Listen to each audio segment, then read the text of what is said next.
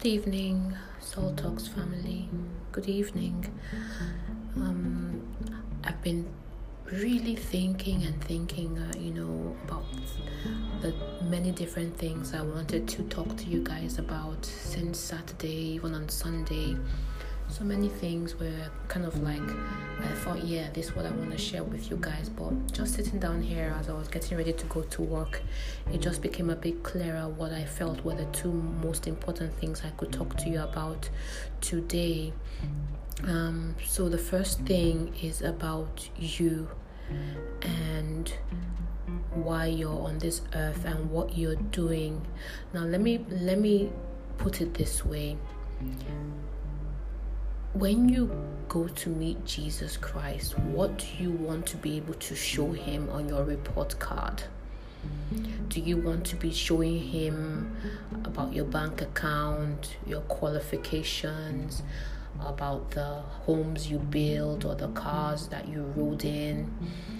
Do you want to be telling him about how many followers you had or how you had hammered in your business, or do you want to be able to show him how you fed his sheep, how you touched people, how you impacted people? I ask that question because if we look at the way we pray and the things that we're praying about, it would almost seem as if all that matters to us really is about, the give us our daily bread things.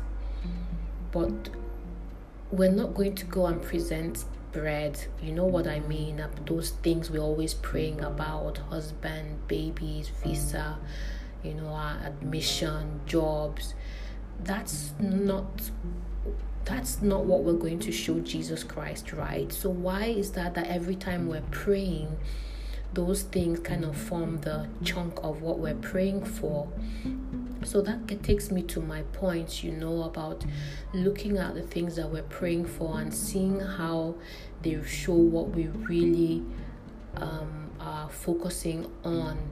And I think, I don't know about you, some of you are pretty young, so maybe it hasn't occurred to you yet. But for me, I know that I have less time to live than I've already lived. So I am thinking more about what am I going to show Jesus, as the return on his talents that he gave me, even if it was just the one. Because it clearly cannot be about whether I did well in my job or whether I was a good mom or a good wife. He's going to ask me, how did I feed his sheep? He's going to ask me, about those things that matter to him. How many souls did I win? What did I do for his kingdom? So now I've begun to pray what you might classify as more dangerous prayers, not the bread and butter kind of prayers anymore. My prayer has just been more, show me how I can be of service to you. How can I be in service to you? How can I demonstrate my love for you by being more obedient in things of the kingdom? And it's a no-brainer, to be honest, because the Bible does says that if we seek first God's kingdom, that all those other things that we've become PhD holders in praying about will actually come to us naturally and will flow after us. So I really want to encourage you, regardless of what age you may be, to, even the sooner the better, if you're younger, to begin to think more of kingdom things. Think about how you can do God's work for him. He will give you those other things. He says, if you mind God's business, he will mind yours. But I don't know why we're so major on all these other things, and I hope that, we'll begin to get it right. I am definitely more intentional about that, and it's really helping me a lot to really focus. So that's number one thing I wanted to talk to you about. And the second one was about us in terms of how we show up as Christians, how we show up as leaders. Regardless of wherever you may be, you are a leader to somebody. You are a leader to somebody. And I was reading something to do, and it really struck me. You know how when the disciples were jostling about who's going to be first in the kingdom and all of that, and what I was reading was talking about the answer that Christ gave them, that look, if you want to be the first, you're going to have to be you have to come last. But in this one I was reading, they actually said it this way, that if you want to be the first, you have to be the servant to all. You have to be a servant leader. You know, and many times when we hear that term, we're thinking about, okay, the oga or the pastor or the whatever. No, it applies to me as a wife. It applies to me. Am I serving my spouse? Am I serving in my home? Am I doing my best to help people in my home, rather than doing madam or doing wife, or all of that, or doing mom? How am I being a servant leader in my responsibilities as a wife and mom? And even as an employer, I have housekeepers. How am I showing up in that space? Even at work, I'm not the oga of all ogas, yes, but even in my role as internal comms manager, am I being a servant leader to the people, to the one person in my team, or to two people because I have an intern? Or am I doing oga? That call is to all of us. So many times we hear servant leader and we're looking at the person above us, but it's not like that.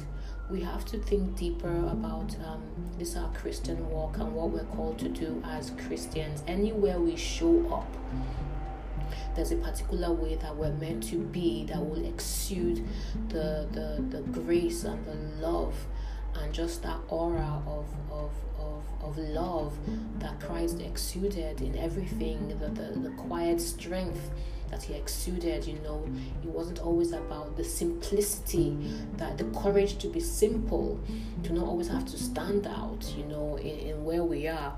So it's just amazing. Jesus Christ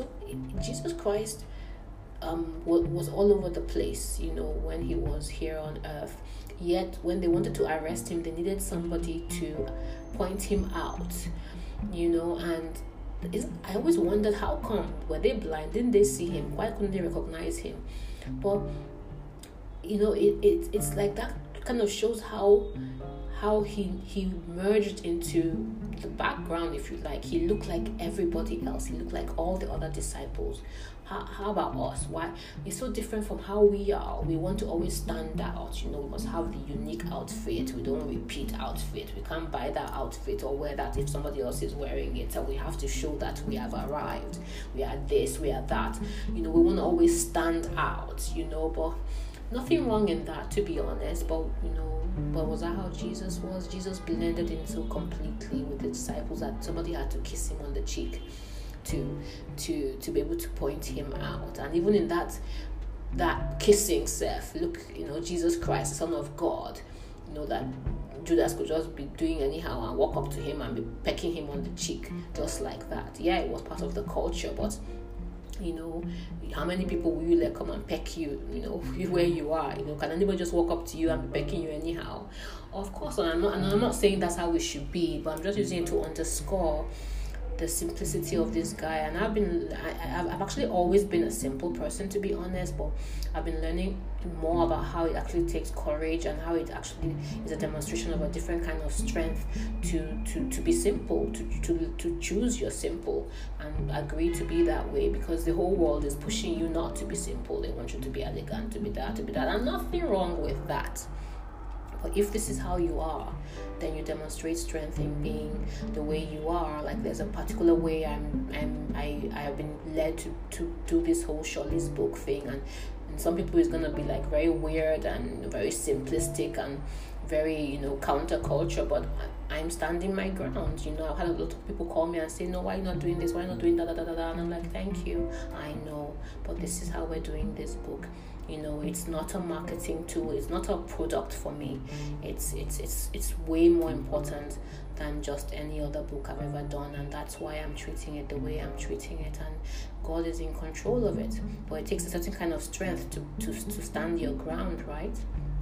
Anyway, so those were the two things I thought I would just come and talk to you about. Please, replay this and listen very carefully, especially to the first one about, your priorities and what it is. Check your prayer list. What are you looking for? What are you chasing after?